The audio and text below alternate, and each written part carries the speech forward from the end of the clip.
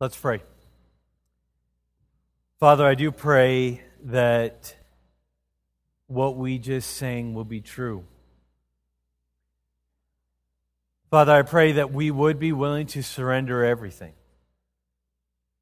Our reputation, our time, talents, money, whatever it is. Father, I pray that we would be willing to surrender all of it to you for your glory and for your honor.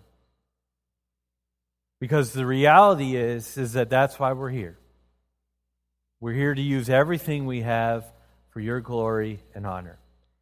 And so right now, as we open your word and look into it, I pray this would be for your glory. And that you would use it to teach us, to stir in our souls our commitment or recommitment towards you. In Christ's name we do pray. Amen. Let me invite you to go back to Mark's Gospel and that fourth chapter, page 839, again, if you're using one of the Bibles provided for you there. And as you do that, because we've already read the text, I'm not going to read the entire thing once again, but I did want to kind of summarize Jesus' ministry a little bit.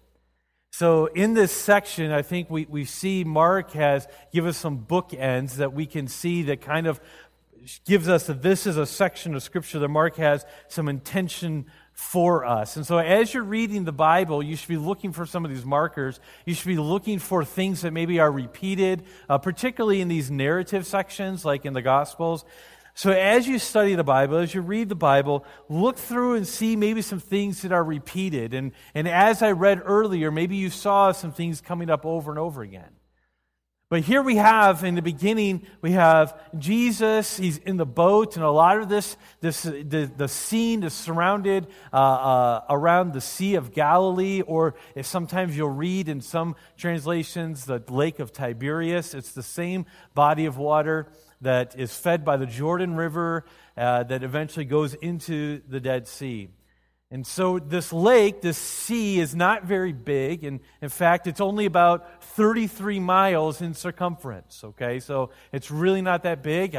When you're there, you actually can see on the other side of it. In 2005, I believe it was, my wife and I had the opportunity to go to Israel, and we spent, I think, 10 days or so there. And I remember going on to the Sea of Galilee and where all this is taking place. I remember actually going out into a boat, and then they demonstrated how the fishermen in Jesus' day would have been fishing.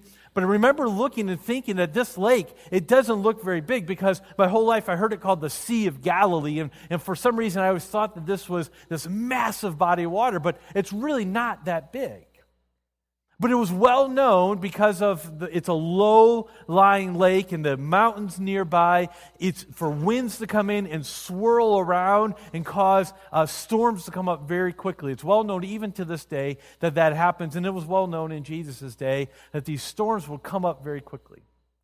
And in this section here, Mark chapter 4, at the end of the fourth chapter here, what we know as the fourth chapter, He begins to tell us that they're in this boat, and Jesus is exhausted, and he lays down and goes to sleep. And there he's sleeping, and then the storm comes up, and the disciples, they're trying to get through the storm, and so they say, "Don't you care that we're dying here?" They literally thought they were dying. Now you got to remember, these were fishermen. These are people who spent lots of time on the sea. And so for them to think that they were about to die, the storm had to be pretty severe. Many people have drawn parallel to this text or this illustration or this story of Jesus with the story of Jonah. And remember, Jonah was asleep in the boat. And remember that we find in Matthew's gospel that Matthew says, one greater than Jonah is here. He quotes Jesus as saying that. So here we have Jesus. He gets through the storm. He stands up and he says, "Peace, be still." He rebukes the storm. The storm ceases immediately, and the disciples are amazed. And Jesus says, "Why don't you believe?" He's astonished at their unbelief. And that's the first marker. So then we go to the next scenario, and then we get into the next chapter, and then, of course, he gets to the other side, and then there's this maniac of Gadara, as some people call it, a demon-possessed man, someone who that they didn't know how to deal with, and so they bound him with chains, but he was so strong, he had this strength that the demons were giving him, he was breaking these chains, and he was in torments the entire time. I think the details that Mark gives here is because he wants us to understand that is the intention of demonic activity, is to destroy us. And so this man, he's crying out, and he's living among the tombs because he's literally a dead man walking, and he's cutting himself, and he's just trying to kill himself and to get out of this world because this world is terrible for him, and so he wants to leave this world. And then he meets Jesus. He falls at Jesus' feet. And then what happens is Jesus casts out the demons, and they go into the pigs, and we can go into all sorts of things about that, but we won't take time to do that. So they go, the pigs kill themselves in the sea, and people say, why would Jesus allow all those pigs to be killed? I mean, that's a lot of bacon, okay? Why did he destroy all that? Well, I think the reason why was because he wanted it to be on public display that is the intention of demonic activity, is to destroy and to kill. So then Jesus meets up with this ruler of the synagogue. Jairus is his name. He comes and he begs Jesus. He says, my daughter's about to die. Literally, the way that's written, it means she is on death's door. We have moments left. It was a very impassioned plea saying, we have very little time. Please help my little girl. She's 12 years old. Help her. So Jesus says, I'll go with you. So he starts walking. And then there's a crowd following him because, they'd seen what he'd just done they'd heard about the storm. They'd heard about the maniac the demons being cast out. And so now they're like, man, we're going to see something else. And so the crowds are following him. And on the way there, this lady who's been sick, she's had this hemorrhaging issue for 12 years. 12 years. She's been doing. She's not named in the text. She's because of her condition, she would have been considered unclean in society, and so she couldn't have interacted with people. And so she goes through the crowds, and she just says, "If I can just touch his garment, I will be healed." And she does, and she's healed. And then so Jesus says, "Man, I know this power just left me." And so he says, "Who touched me here?" And the disciples are kind of irritated, and they said, "What do you mean? Look at other people. How do you mean that who touched me here?" And the lady comes and explains all that she did, and he says, "Your faith has made you whole." Well, while this is happening, people come from the ruler's house and says, "Don't bother anymore. Don't bother coming. She died." Can you imagine what Jairus would have been thinking in that moment? Couldn't you have gone to my house first and then come back for this lady? But you delayed. And now my daughter's dead. But what did Jesus say? He says, "Don't fear. Only believe."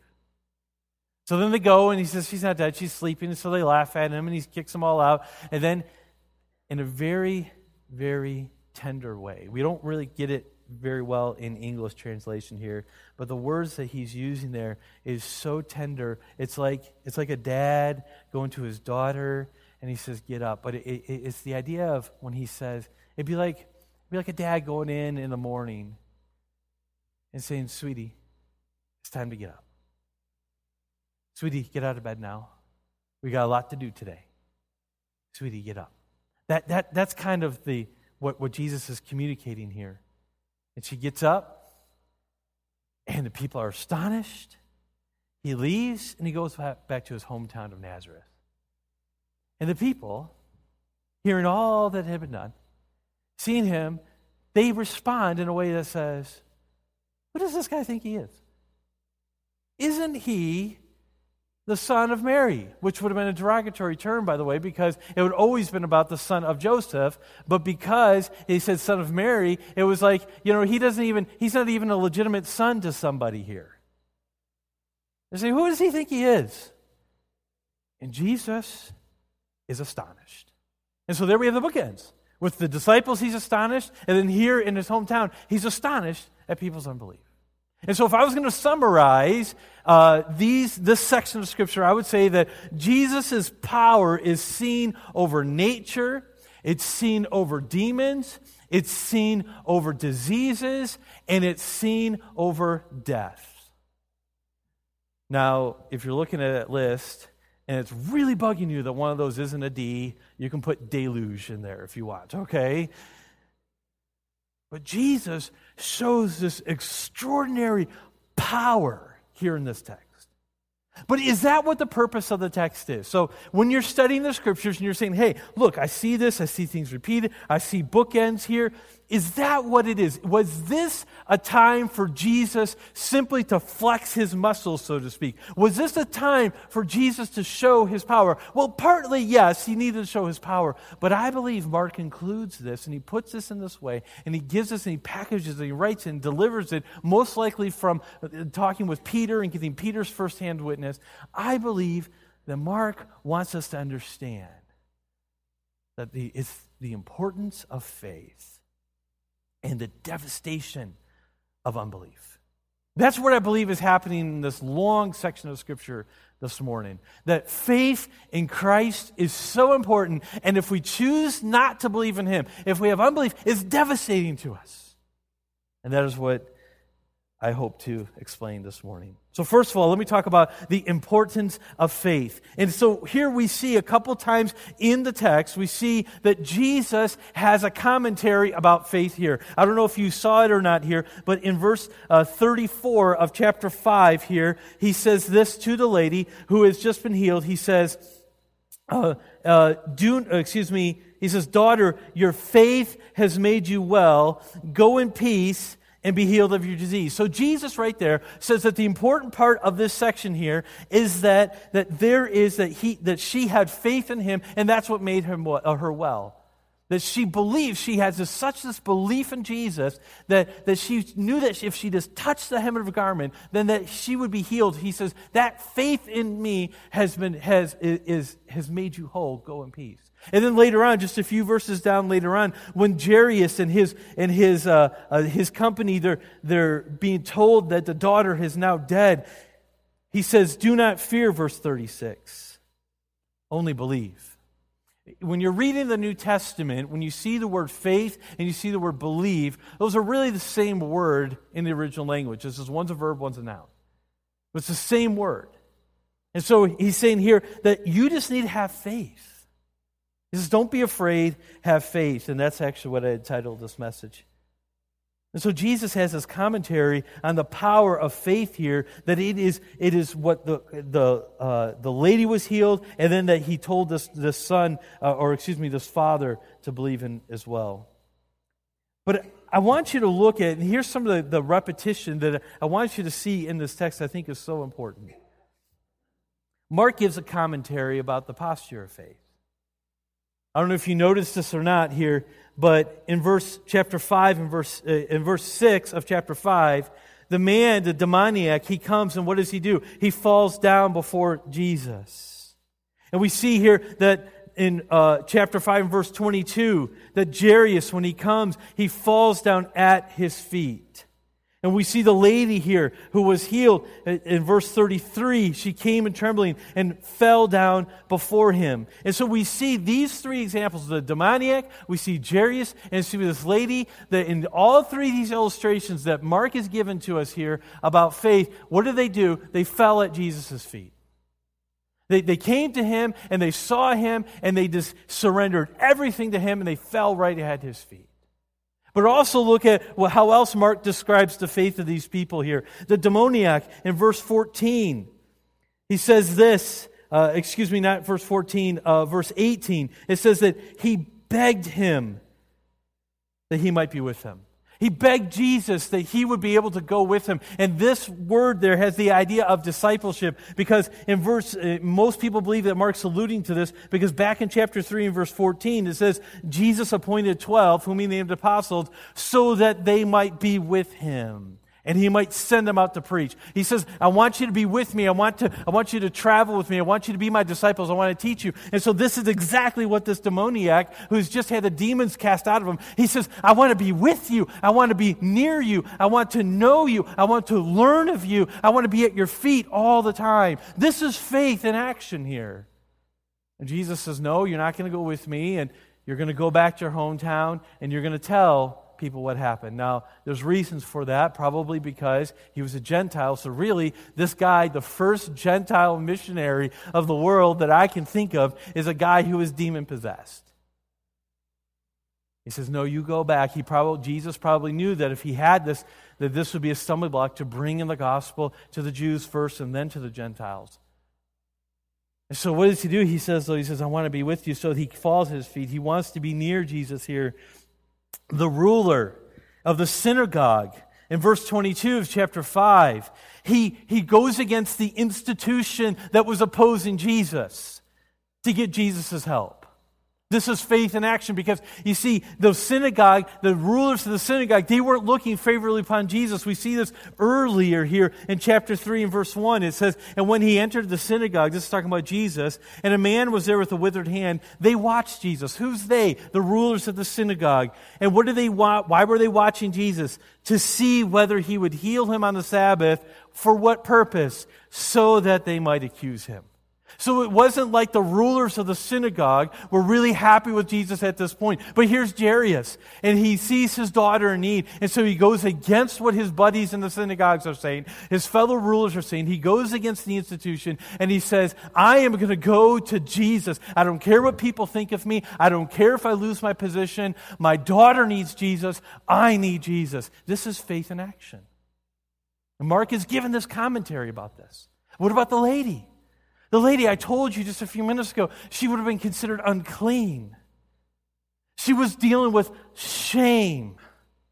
For 12 years, she had this disease. 12 years. It's a long, long time. And did you notice the description that Mark says that she went to get help from the doctors, and no one could help her. And they took all of her money, and it says that she grew worse. She was going to die. You see, there's another element that ties all these things together, is the element of death. The storm was going to kill those people. The disciples, they said, were perishing. The demoniac was trying to kill himself. Jairus' daughter was about ready to die. She was on death's doorstep. And now this lady, she grew worse and worse and worse, and she was going to die. And Jesus says, have faith. Have faith in me. And so this lady, in an expression of faith, what does she do? She goes to him, and she doesn't care what people are saying about her, what people are thinking about her, and she runs the risk. Because honestly, there's a huge risk here, because if she touches someone under the law at that time, as weird as it sounds to us right now, but it was true in this day, they would have been considered unclean. She would have defiled them. And so here, she has enough faith in the power of Jesus Christ. She has enough faith in who Jesus Christ is, in the purity of Christ, that she says, I can touch him and I'm not going to defile him. In fact, he's going to make me clean. See, Mark has this commentary going over and over again all throughout this section here of the power of faith and the importance of faith. We fall at Jesus' feet, and we beg to be with him. Now, I think it's important that we understand that Mark, he sandwiches the story of the lady with the healing of Jairus' daughter, the resurrection of Jairus' daughter. And again, if you're studying the Scriptures, when you're reading your devotions or whatever, and you come to these things, ask questions of the text. Why would Mark do that? Why would Jesus stop what he's doing? Why would he do this? Because, obviously it was a pretty important deal for this little girl to be healed. Jairus said that she was on death's doorstep, like taking her last breath. And sure enough, because she dies in the meantime. Why would Jesus interrupt this? Why would Mark insert this story in here and say, this is the account? Well, I think it's because he wants us to contrast. I think as we're looking at this, we see First of all, Jairus, who has a name, he has position, he has wealth, he has influence, and he goes to Jesus, one of the rulers of the synagogue, and says, I need your help. Now, think about it from a purely human standpoint for a second here. Jesus, as I've already pointed out, he's not finding favor with the people in the synagogue. But if he does this for Jairus, don't you think that would help give him a little bit of clout? But Jesus interrupts this to deal with this nameless lady who was dealing with shame, who had no authority, no position, no power, nothing. She was defiled, and he stops and deals with her, interrupting the work with the nobleman. Jesus is saying, hey, it's not about position with me. It's not about who you are. It's not about your name. It's not about what you can offer me. That is not what my miracles are about. My miracles is not about who is the most strategic for me to help here. This is about me showing love to everybody. So there's a comparison here. And so that what happens here is that he stops and he heals this lady. He interacts with this lady. Jesus didn't have to stop. He healed her. He could have just kept walking and she would have been fine. But he stopped. Because he's more concerned with the personal relationship with the person, the journey, than he is with the end result. He interacts with this lady. And he confirms upon her and says, your faith has made you whole. Go in peace. You're healed now. You're whole. And it's because you've had faith in me. And Jairus, he's standing there waiting, tapping his foot. Mark puts this in here to show us that Jesus is not a respecter of persons here. They were both helped by Jesus because they both were equally needy. So the importance of faith. We see this all throughout here. What does it look like? And as I'm asking myself and I'm thinking about this text, I'm saying, do I show this faith in Jesus? Am I willing to surrender all? As we were singing that song a few minutes ago, I was praying in the front row. I said, Father, I pray that this would be true of my soul, that I would be willing to surrender everything, that I would be willing to throw everything at the feet of Jesus, that I would be willing to give all that I have, my health, my strength, my family, my finances, my reputation, anything, that there would be nothing that I would hold dear to my soul and say, Jesus, you can have everything but this. And that's what we're getting at in this text here. He says, you want to have faith in Christ. You want to know the power of Jesus in your life. Fall at his feet. Every person here that experienced this, these illustrations in chapter 5, they fell at Jesus' feet. So are you falling at Jesus' feet? I mean, daily do you go and say, Jesus, everything I have is yours? Or what is it that we're holding on to? What is it that's so important to us? And I can't answer that question. That's something you got to wrestle with. Are we like the maniac of Gadara, and do we, after we're healed, do we experience the glory and grace of Jesus Christ? Do we beg to be with him? Or is it, I'm glad I got eternity settled, and I'm not going to think much about you the rest of the time. You see, faith in Christ does not just get me out of the flames of hell. Faith in Christ is, I want Jesus. I want the relationship. Just like Jesus says, I'm not content with just healing this lady by walking by and her touching my garment. I want to stop and I want to have this relationship. Do you think she treasured that conversation for the rest of her life? I do, because it was a relationship. It wasn't him just throwing out miracles and not knowing the people. Jesus is a personal God, and he knows the storms of your life. He knows the demonic activity against you. He knows the diseases that you fear. He knows the death that is going to come for every one of us, and Jesus cares. He's a personal God. So the importance of faith, but I said there's a second part to this, and that is the devastation of unbelief. Back in chapter 4, in verse 40, Jesus says to him, why are you afraid? Have you no faith? Have you still no faith? He says. He's astonished at this. Unbelief astonishes Jesus. Now think about that for a second. Think about, this is God. This is the one who knows all things. This is the one who is powerful. This is the one who you can't surprise.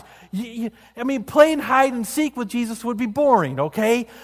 He knows everything. He knows where you're at. You can never pull a prank on him because he knows exactly what's happening here. And yet, twice in this text, we see that Jesus is astonished. First in chapter 40 with the disciples, and then it says in verse 6 of chapter 6, and he marveled because of their unbelief. Unbelief astonishes the all-knowing God.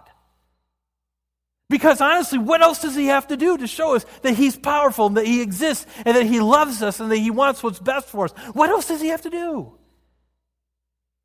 He has power over everything. And just because he's having you walk through a difficult circumstance doesn't mean that he doesn't care. It means that he's got power over that disease, or power over that demonic activity that is assaulting you, or power over that storm that you're in. He's got the power over that. He is fine with that, but he's going to use that for your glory. And when we lash out at God, and when we say that we have no faith in him, or when we refuse to believe in him, Jesus is astonished.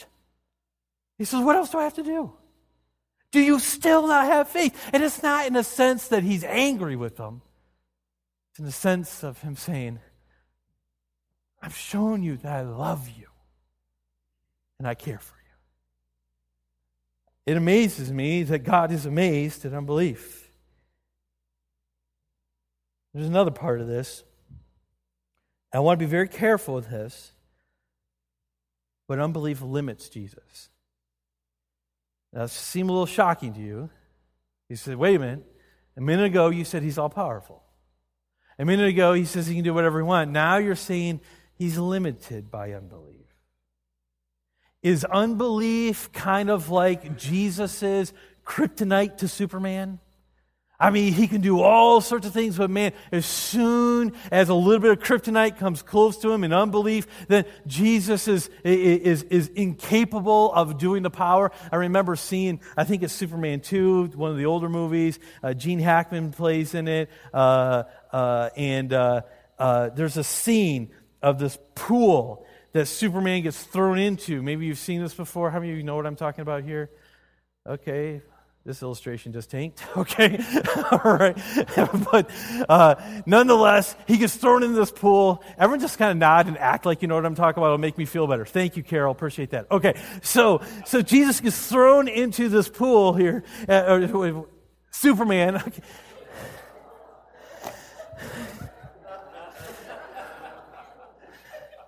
And that's why I'm married. Keeps my theology straight. Okay. Let's start this again here. There's this movie called Superman, okay? So Superman gets thrown into this pool. There's kryptonite in there, and he can't do anything. He's weak, and he's just trying, and they put chains on him, and he's like, I can't break this. And before, he would just burst through all these things. That's not what I'm talking about here when I say that unbelief limits Jesus. Because we've already seen that Jesus can go over anything. And in fact, in a few chapters in Mark's gospel, we'll find out that Jesus, a man that comes to him for help, and Jesus says, yeah, I can if you believe in me. And what does the man say? He says, I believe. And what's the very next thing he says? Help my unbelief. And did Jesus go, oh, so you got unbelief? Can't do it. No. He does the miracle for him. So what does it mean? What do I mean when I say that this unbelief limits Jesus here? And here's where I'm getting it from the text. It says, in verse 5 of chapter 6, and he could do no mighty work there, except that he laid his hands on a few sick people and healed them. He could do no mighty work there. Now, I don't pretend to know all the nuances of that statement. That is packed. There's lots of theological ramifications to that. But the simplest way for me to understand it, and I believe this is what Mark's getting at here, in the context, is that Jesus couldn't do anything because people weren't coming to him. Here in his hometown, it says, who is this person? Is this not the carpenter, the son of Mary, the brother of James and Joseph and Judas and Simon? Are not his sisters here with us? What are they saying there? They're saying, Who is this guy? He's just like us. He's no one special. He's common. There's nothing special about this guy. That's what's happening in his hometown. So Jesus says, if no one's coming to me, if no one's believing that I can actually do things, well, I can't do anything. I wonder how many times by our actions, we treat Jesus as another good luck charm. Kind of like a Lucky's rabbit's foot that we keep in our pocket. Maybe like a lamp that we rub for the genie to come out when we need him. This is reducing him to some common fairy tale. Here Jesus says, I'm not doing this because no one's coming to me. No one's approaching me. No one's asking me for help. Unbelief in Jesus unbelief limits Jesus because it means that people will not come to him. The whole point of miracles is to give faith. It's not for Jesus to impress people. The miracles that Jesus did were not to impress. Did it to give them faith. And if as he's doing these things, they're not coming to him and they're not submitting to them, then he says, I can't do this. I can't give you the faith. John chapter 20, verse 31 is where John says these things he did, that you may know that he is the Son of God, and that by knowing you may have eternal life. That was the reason why Jesus did these mighty works. But I took a few minutes earlier and kind of showed the examples of faith. I want to take just a minute before I close. And what does the examples of unbelief look like in this text? Because I think that could be instructive to us. First of all, I see that the disciples, they were accusatory towards Jesus. In verse 39 of chapter 40, it says, don't you see that we're perishing? I wonder how many times my heart's been accusatory towards God. Don't you see that I'm trying to serve you? Don't you see that I am sacrificing for you? Don't you see this, Jesus? And when I do that, that is unbelief. And Jesus marvels at that. The demons, they try to intimidate and negotiate with Jesus.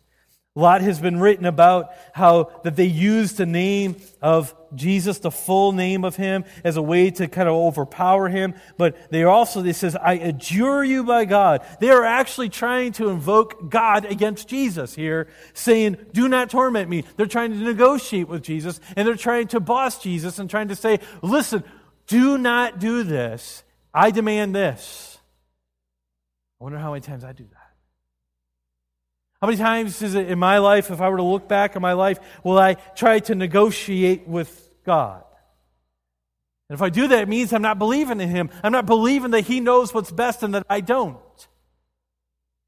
You see, when I try to negotiate with God, when I start negotiating with him and start saying, okay, if you do this or you really should do this, then all I'm saying is that I've got the master plan and I don't trust that you do, so I'm going to inform you of what should be done here. Now, it's not wrong to ask things. Jesus wants us to. It's not wrong for us to say, Father, I wish that this were true. Jesus did that in the garden. But we always must follow it up with, like Jesus did in the garden, nevertheless, not my will be done, but yours be done. Unbelief is seen in the negotiation tactics. Unbelief is also seen, did you catch when the herdsmen and the townspeople, when they came to Jesus after he cast out the demons into the pigs, did you see in verse 17 of chapter 5, it says, and they began to beg Jesus to depart from their region. Did you catch that? Now, why would they want that? Why would they? I mean, Jesus just healed this guy. He just did a mighty work in this guy's life. Why in the world would they want Jesus to leave? Well, Luke kind of gives a little more picture to it, but I think we can get the same sense here. They had just lost a ton of money. They had just lost a lot of money. 2,000 pigs gone. Like that. So what were they saying? They were saying, leave me alone. Let me live my life. That is unbelief. How many times by our own actions and by our own thoughts are we saying, let me live my life? What you ask is too much. Leave me alone. Devastating. Because we're crippling our ability to see the mighty works of Jesus at that point. It's not just the townspeople, but the mourners. In verse 40 of chapter 5, when Jesus says, the child is not dead, he's sleeping, or she's sleeping. And what do? They laughed at him. They said, you're crazy. What you're saying can't be true. It's so ridiculous what you just said that I'm going to laugh. And these were professional mourners here, and it's amazing how fast they went from wailing to laughing. And they said that what you're saying here is ridiculous, and I cannot believe it. And so it actually is laughable how ridiculous what you just said. That is unbelief. You say, well, I'd never laugh at God. Well, no, but we do look at what Jesus promises sometimes, and we say it's ridiculous, and we don't believe it. We say it's too good to be true, that you said that you will clean us. You said you will give us a new heart. You said that you will walk with us, and yet here I am, I don't feel your presence. So therefore, I laugh at you, Jesus, because you said you would be here, but you're not. And the reality is, Jesus is right there. Unbelief. Unbelief. We mock. And then, of course, in verse 3 of chapter 6, the people in his hometown, they took offense. They were embarrassed by Jesus. They were embarrassed that he was from their town. And we know that from other parts of Scripture that not even his brothers believed in Jesus before the resurrection. Even his family, in fact, earlier in Mark's gospel, again, to interpret, you got to understand this, in chapter 3, it says this, and when his family, talking about Jesus, heard what Jesus was saying, they, the family of Jesus, the brothers and sisters, went out to seize him. They went out to grab Jesus, for they were saying, he is out of his mind. They were offended by Jesus. They were embarrassed by Jesus. And that is the unbelief here. That Jesus says a prophet is not without honor except in his own country. Are you embarrassed by Jesus? Some of us are willing to depend on Jesus for the eternal state of our soul, but we cannot find it within us to talk boldly of him. And you have many reasons for that, but I submit that we ask if it's because we're embarrassed by Jesus. And when that happens, Jesus says, I can't do mighty works here because you got to come to me. You got to be with me. You got to be near me. And then we'll see mighty works. But I can't close without pointing out one other thing quickly. We've seen the importance of faith. We've seen the devastation of unbelief. I got to point out the graciousness of Jesus here. I don't know if you saw it or not. It says, and he could do no mighty works there, except that he laid his hands on a few sick people and healed them. And then he went among the villages teaching. He still healed some people. He still went out and taught. He didn't take his shoes off, throw them down, and say, fine, I'm done. I'm going home. I don't need you people. I don't need this. I'm astonished of your unbelief. And I'm just going to go back to the Father. I'm going to go get the glory that I deserve. I'm out of here. He did not do that. He stayed and he taught. And he healed some people. He still did gracious acts. I think of the song, There Should Be Showers of Blessing. There's this line in it. It says, mercy drops round us are falling. But for the showers we plead. God in his graciousness will always do mercy acts. He will always be merciful in doing things and stuff like that. But I believe that if we're not believing him, we're not throwing ourselves at him, we're not being near him, drawing near to him, I believe that we're just seeing drops. And there's showers waiting if we just believe. Believe in Him in the way that has been shown here of throwing ourselves to Him and saying, I accept that you know better than I do. So Mark's purpose was to show the importance of faith and the devastation of unbelief. Let me close with this. When the forces of nature seem to be against you, when hell itself seems to be unleashed upon you, when you cannot find relief from the ailments of this life and it's costing you everything and death is on the horizon, fall at Jesus' feet. That's what Mark is saying. And the good news is that Jesus does not expect you to be stronger than a storm, more mighty than demons, immune to disease or immortal. Jesus is all of that for you. He wants you to abide in Him, like John 15 says. A murderous storm was stopped at the word of Jesus. The powers of hell were brought to their knees at Jesus' presence. 12 years of shame, frustration, and disappointment are resolved in a moment's touch. And a young girl regained her life simply because Jesus took her hand. This is the God we serve. This is the God who is worthy of belief and faith in Christ. So let us believe in Jesus. Let us cast all that we have upon Him, and we will see mighty works of Christ. Let's pray. Father, I pray that you would forgive our unbelief. That person in Mark 9, it resonates with me so much. I want to believe in you. And I believe so many of us in this room, we want to believe in you. And so many here have believed in you for years and years and years. And their testimonies of your faithfulness. And I'm so grateful to have known them. But we all struggle, Father, we all struggle with unbelief. I believe that's the sin that does so easily beset us, like Hebrews chapter 12 talks about. May we believe in you. Grant us faith in you. Restore our faith in you. In Christ's name we do pray. Amen.